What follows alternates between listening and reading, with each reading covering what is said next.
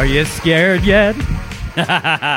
I am so excited about this particular series. Of course, it is the month of October, and this time of the year is often referred to as spooky season. And hey, spooky season can be a lot of fun, can't it? I mean, this is the time where we start to get sweater weather. We've got PSLs everywhere. Of course, we've got football happening. And then there are the holidays. It's Thanksgiving, and it's Halloween. Christmas is just around the corner. This is a very, very cool time of the year. And if you're a kid, this might be like the second best time of the year, only second to Christmas. You know what I mean? Like, who wouldn't love dressing up as a superhero and getting bags full of candy? That would be pretty incredible. Oh, by the way, on October 23rd, so the third Sunday of this month, we're going to be asking and answering the question, should Christians celebrate Halloween in our morning service? So I don't want you to miss that. Plan on being here. To what extent should Christians engage with that particular holiday? So we call this spooky season, but it's not only because of Halloween, right?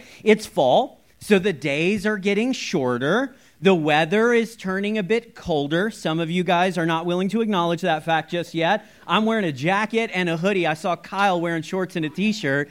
He just got back from LA. He was like, I'm not dealing with this. I'm not.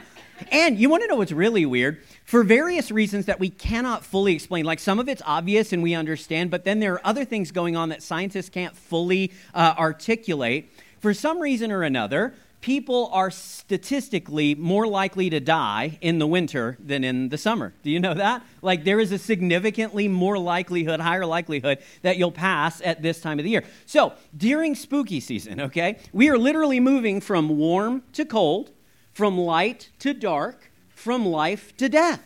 No wonder this season seems a little bit scary to us. No wonder Halloween happens in October instead of April. No wonder Hollywood releases all their horror movies this month out of the year. No wonder we think about our mortality more often, or we think about the supernatural during all of these months. And hear me when I say that's not a bad thing.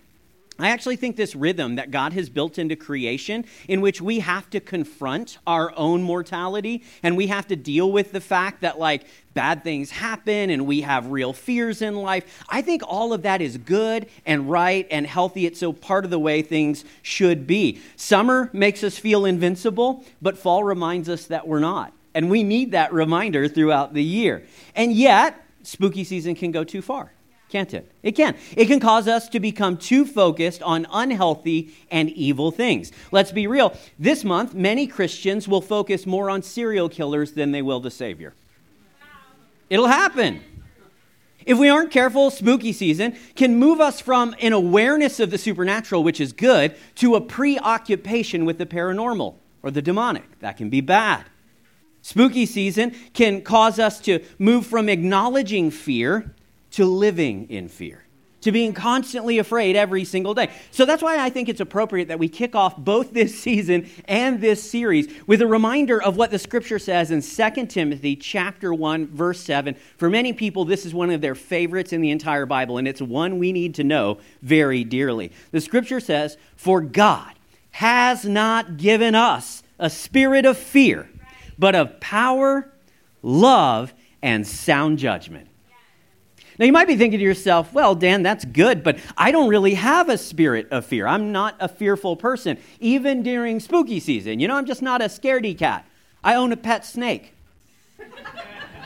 I laugh when I go through haunted houses. I go rock climbing for fun. I bought a condo earlier this year at the height of the market, okay? I don't know if I'm brave or foolish, but one thing I can say is I'm not cowardly. And I get it. You may not be the worst at this, but can I remind you that fear takes many forms? That it's not always the most obvious or the first way that we consider fear. Fear takes many forms. Do you ever find yourself anxious, worried, sleepless, troubled, hesitant, tense, fretful, angry? Because all of those are versions of fear, or they are the response to fear. This is something that everyone struggles with to one degree or another. And again, this is not something that's only real during spooky season, okay? We deal with this fear issue. Many of us live under a spirit of fear all year long. In fact, you can make a solid argument from the Bible that fear is our oldest problem. Do you realize that? Fear is our oldest problem. This is true. Think back to Genesis chapter number 3. We've got Adam and Eve in the garden. God gives them one rule: don't eat the fruit. Why did they do that? Why did they eat the fruit? It's fear. It is. The reason is because they were afraid that God was withholding something good from them, that they were missing out. They had FOMO. That was the original sin, honestly. And so they decided to eat because they were afraid that they were missing out on something good. If you continue on in that story, the first thing that Adam says after sin has entered the world, the first thing, God shows up, he's like, Adam and Eve, where are you guys? And Adam says, I hid myself because I was afraid. Fear is our oldest problem. Not only is it our oldest problem, but it's probably our most common problem. Fear is probably our most common problem. Did you know that in the scriptures, we are told, do not be afraid or fear not 365 times? 365 times.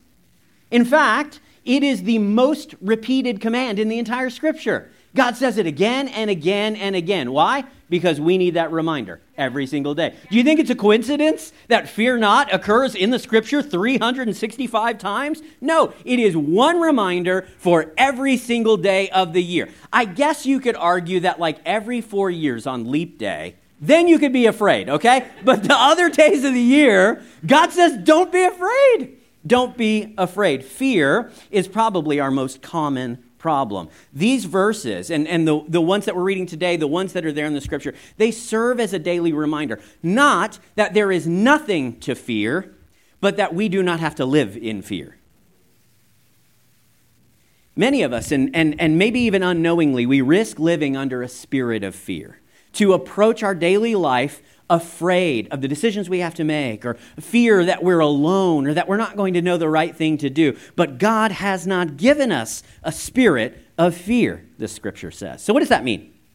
Well, we can certainly think of a spirit of fear as like a perspective, a way of approaching life in which we make decisions because we're afraid of the worst case scenario, and we're just assuming the worst about everyone and everything. That's one way we can understand a spirit of fear. Another way that we can understand a spirit of fear is that Paul here might be referring to a demonic spirit, a fearful spirit that is oppressing you. And both of those are biblical. You could understand both of those perspectives or truths from the Bible itself, and even in this passage. But if you pay really close attention to 2 Timothy 1:7, you know what you discover? Paul actually isn't focusing on the spirit of fear here. That's not what he's talking about. The spirit of fear is actually kind of incidental to his main focus. His main point is not a spirit of fear, it's the Spirit of God. This is what Paul wants you to understand, what he wants me to hear. Not to focus on the spirit of fear in the spooky season, but instead, I don't know how many times this month I'm going to do it, but I have a feeling it's going to be a lot. No, he wants us to focus on the Holy Spirit. See, Paul's words here, they're not focused on the natural or even the supernatural, they're focused on the spiritual. He's comparing the Spirit of God that we've received when we become followers of Jesus to the spirit that most people in the world end up living under. And when the Holy Spirit comes in, the Holy Spirit drives out what is natural, what is unregenerate, what is evil, what is unhealthy inside of us. That's part of the work of the Holy Spirit, is to rid us of the worldly spirit or spirits that might be present within us, all right? This includes fear. Yes, God has not given us a spirit of fear, but it also includes a whole bunch of other spirits that we might adopt or live under without even realizing it. God has not given us a spirit of fear. But you know what? God has not given us a spirit of self-reliance either. God has not given us an orphan spirit. God has given us His Holy Spirit. And when we have His Holy Spirit, we don't need to live in fear or self-reliance or a belief that we're all alone, because His Holy Spirit comes in and proves to us that none of that is true. The Holy Spirit, Paul says, brings power, love, and wisdom to each and every one of us. So let's pull some principles from this verse here, 2 Timothy 1:7. Let's pull some truths out of it, okay? The first one is this: a spirit of fear will make me feel powerless, but the Spirit of God always brings power.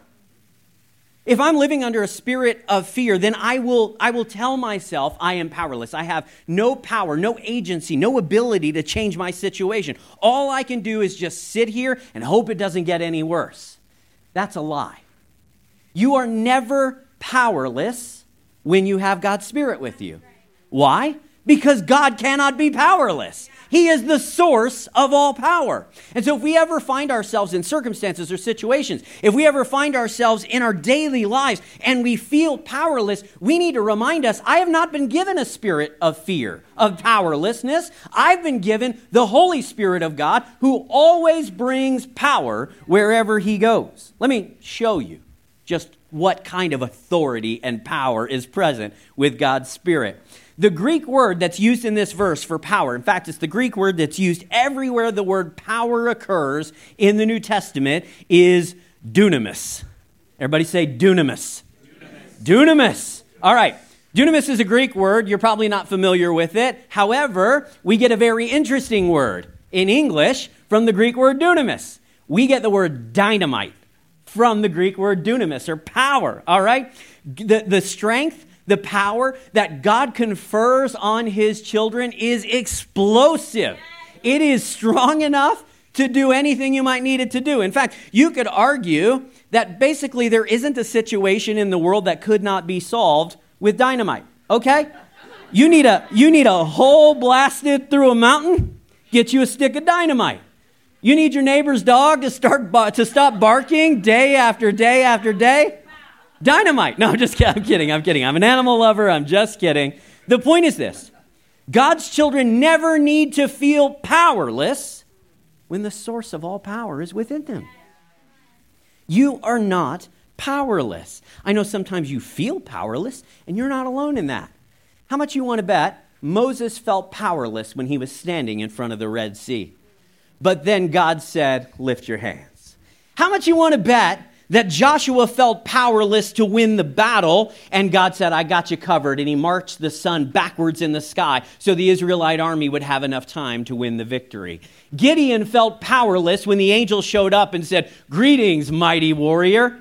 The Virgin Mary, she felt powerless when she said, how can these things be since I've never known a man? To which the angel responded, the Holy Spirit will come upon you and the dunamis of the Most High will overshadow you. The apostles felt powerless after Jesus was crucified. And then he rises from the dead. And in Acts chapter number 1, verse 8, he says, but you guys are going to receive dunamis when the Holy Spirit comes upon you, and you will be my witnesses to the ends of the earth. My friends, the Spirit of God will never leave you powerless. Instead, it's always going to make you powerful. It is going to empower you to do whatever it is that God has called you to do. Now, look, this verse doesn't mean any little idea that comes into your brain, God is going to give you the power to do. That's not what I said, and that's not what the Scripture says. The Scripture says God will always give you the power to do what he has called you to do. Essentially, if we could go back to last week, God is not always going to empower your plans, but he will always empower your purpose, okay? This is what the Scripture promises. So I want to ask you, in what area of your life are you feeling powerless right now?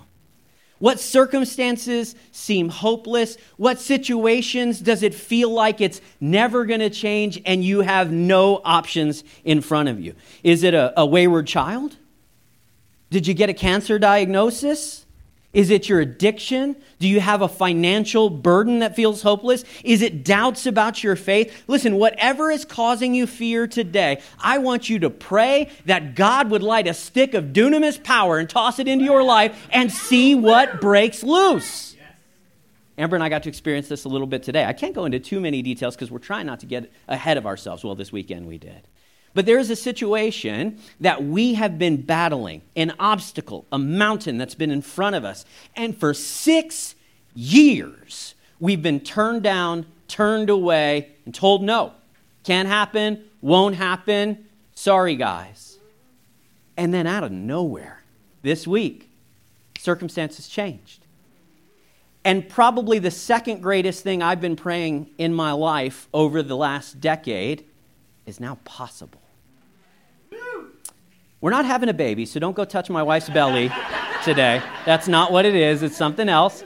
And my hope is in a very short order of time, I'm going to be able to stand in front of you and tell you about a situation that seemed incredibly hopeless. It didn't matter like how much money we threw at the problem, we couldn't fix it. It didn't matter how many lawyers we got involved with the problem, we couldn't fix it. It just seemed hopeless. We felt powerless, but nobody is powerless when the source of all power is with them. So I want to pray for you right now. And if you say, Dan, I've got a situation in my life in which I feel powerless and I'm just asking God to reveal some of his dunamis power, throw up your hand right now. I'm serious. Let's go. Father, I'm praying power and breakthrough over every single person that was willing to raise their hand today. I pray that they would leave this morning with a deep confidence that they are not alone and that, God, they are not powerless. They have you on their side. So, God, grant them breakthrough. God, grant them deliverance. Grant them courage. Grant them an answer to prayer. Lord, demonstrate your mighty power in their lives, and then, Lord, give them great opportunity to praise you for what you do. We ask this in your name.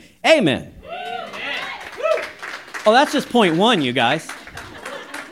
Because Paul goes on in this verse to say that, although, yes, the spirit of fear will make you feel powerless, but the spirit of God makes you feel powerful. He goes on to say here that the spirit of fear will make you feel unloved, but God's spirit reminds me that I am eternally loved. I am eternally loved. We live in a world in which people are desperate for love and acceptance, don't we?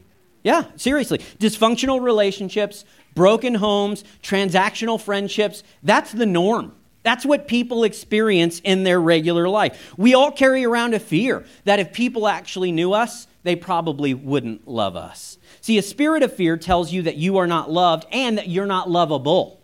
Not only that you're not loved, but the reason you're not loved is because you're not lovable. But this too is a lie. 2 Timothy 1:7, Paul reminds us that when we receive God's Spirit, we receive his love. That's part of the deal. It comes as a package. He says it even more plainly in Romans chapter number 8, verse 15. He says, so you have not received a spirit that makes you fearful slaves. You understand, it's the same language here. This is a different letter to a different church, and he's using the exact same language. Why? Because every Christian needs to know this stuff.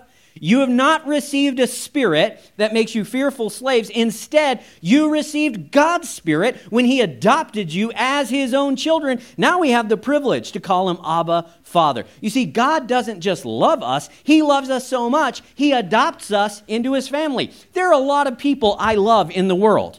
Most of them I don't want to adopt into my family. Do you understand where I'm coming from here? You got to really love somebody. You got to love them fully and completely. You got to know them completely, and you got to love them in spite of what you know in order to bring them into your family. And this is precisely what God has done for every single one of us. It's too easy to live under a spirit of fear that says nobody cares about me, and I'm unloved, and I'm unlovable. But God reminds us every single day, I haven't given you that kind of spirit. I've given you my spirit, which also includes my love.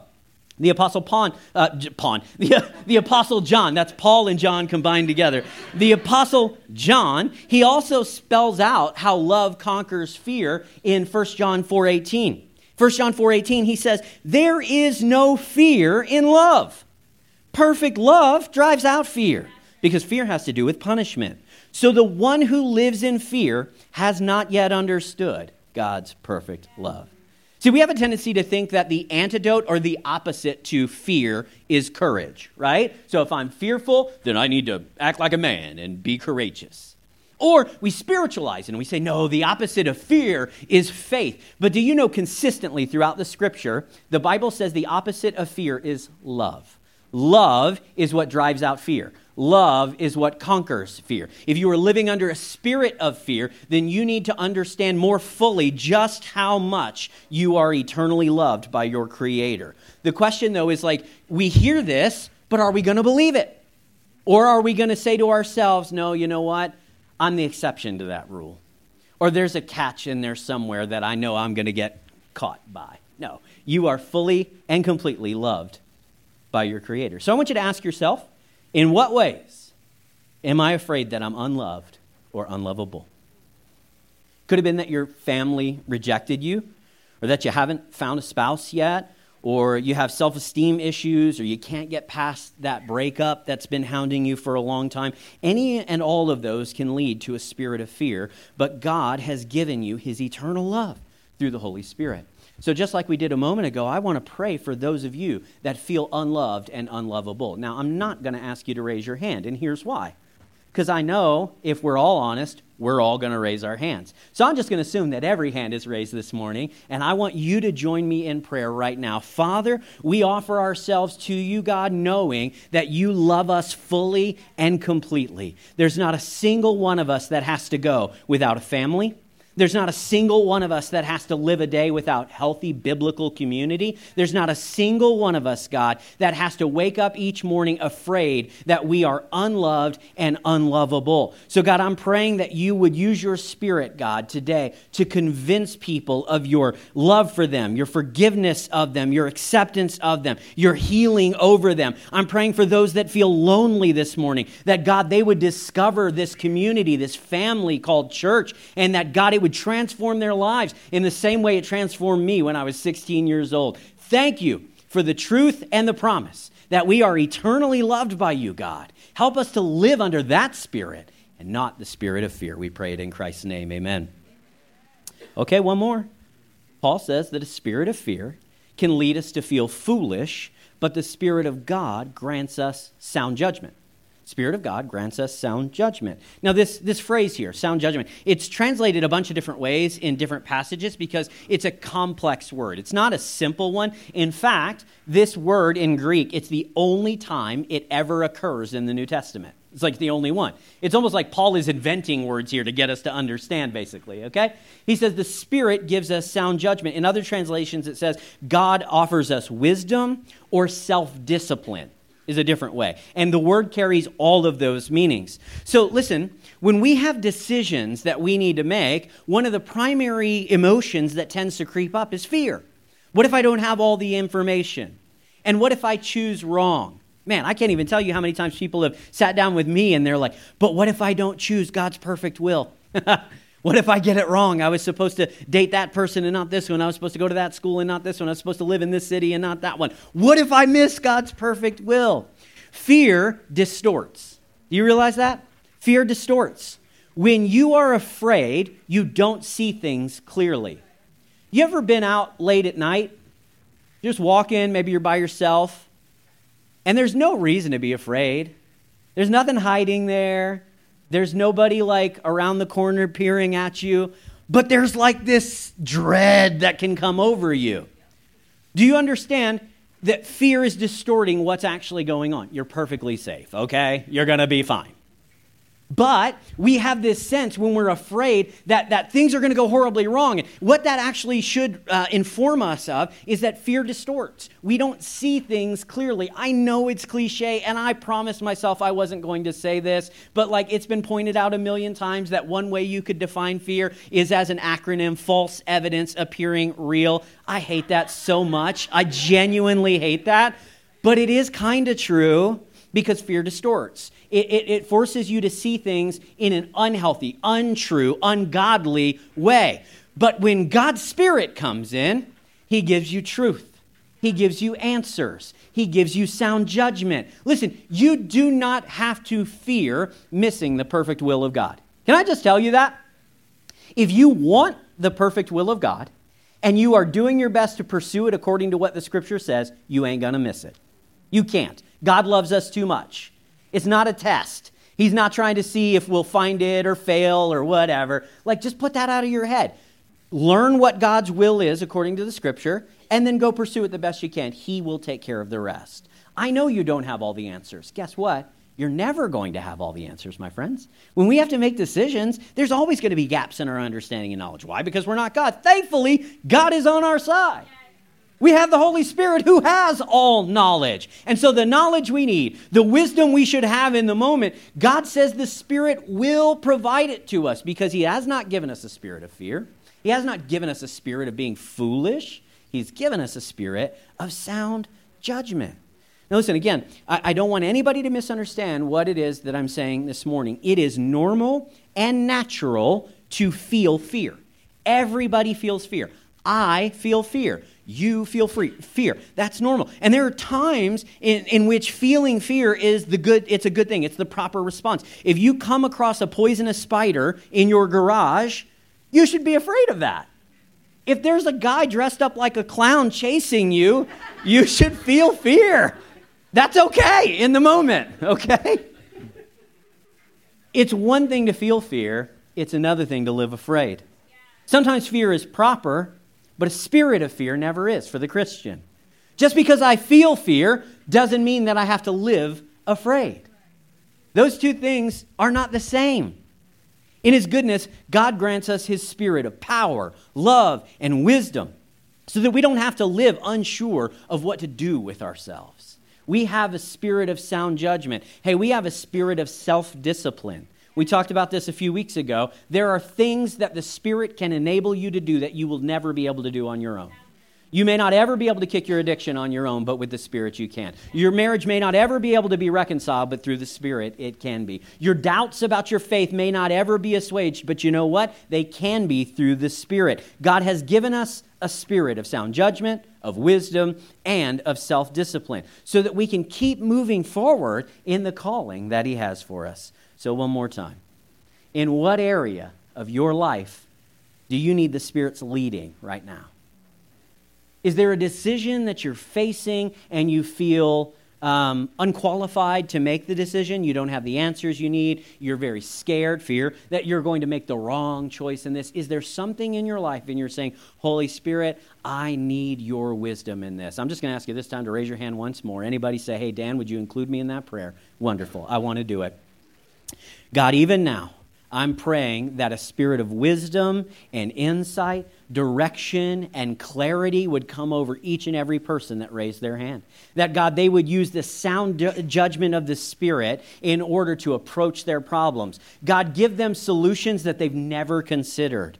God, open doors that they thought were sealed and locked shut in front of them. And God, if you're calling them to exercise this spirit of self-discipline that you've given them, I pray, God, that you would empower them to do it. Give them the courage, give them the ability, God, to say no to sin and temptation, to addictions and habits. Set them free, God, through the work and power of your Spirit. That's my prayer for them today. In your name, amen. Hey, I told you at the start of this message that fear not was the most common command in the Bible, right? It occurs 365 times. But do you know that not always, but like a lot of the time, God gives us an explanation for why we shouldn't fear. Again, I'll remind you, He's not saying there's nothing to be afraid of. There's plenty to be afraid of in life. But when He says, fear not, fear not, fear not, fear not, there is one reason that God gives again and again and again. Does anybody know what it is? Fear not, for I am with you. I love this, you guys. You know, one of the things that is so frustrating is that we tell people when they're afraid, just get over it. Be bold, be courageous, get some bravery inside of you, you know? But it's like, if I could, I would. I can't. That's why I'm not. But what God says is not do better. He says, I'm with you. I'm the source of all power. I'm the source of all love. I've got every answer you might need in your life, and I am with you. Man, when you wake up, what business do you have living under a spirit of fear? What business do you have believing that you're all on your own, that you're unlovable, that there's nothing you can do about your circumstances? What business do you have believing that you don't have what it takes to finally get past whatever's in front of you? You have the Spirit of God with you. That's the Spirit that's been given to you, so you can do everything He's called you to do. Fear not, for I am with you. Now you might be asking, well, Dan, how can I be sure that I have God's Spirit with me? Is He just like with everybody, and all we have to do is recognize that His Spirit is with everybody? I wish I could say yes, but the answer is no. By default, the Holy Spirit is actually not present with us. He doesn't take up rest. He's not living inside of us, okay? In fact, if we were to go back to Romans chapter number 8, this passage that we read a moment ago, the Apostle Paul talks about how God adopted us into his family. Do you remember that? He adopted us into his family. I want you to think about that metaphor of adoption. When someone is adopted, they are brought from a different family into a new family. We all belong to a different family. We are not a part of God's family simply by virtue of the fact that we were born here on earth. We belong to a different father, if you want me to be honest with you, okay? However, God loves us so much that he wants to give us his Spirit. In the same way when somebody's adopted, they receive a new last name. God wants to give us a new family name. He wants to call us by Jesus. He wants to bring us into the family. But you will not have the promised Spirit of God, nor any of the benefits that we've been talking about this morning unless and until you ask to become a part of God's family. I'm just being direct with you because I don't want I've been talking to Christians this morning, and I don't want anybody who's not yet a believer to walk out thinking, oh, cool, God's on my side. No. This is not about God getting on our side. This is about us getting on God's side, all right? Look at what Jesus said in Revelation, chapter number 3, verse 20. He says, listen up. Hear me now. Don't miss this. I stand at the door and knock. He's like, I'm knocking on your heart. You know I've been knocking. You've been hearing me for weeks, months, some of you even years. I stand at the door and knock. If you hear my voice and you open the door, then I'll come into your life. He goes on to say, I'll come in and share a meal with you. We'll chill out, have some fried chicken, and I'll tell you all the good things that God has planned for you. But the key here is if we hear and open the door. It's not enough merely to hear. We've got to accept. We've got to embrace.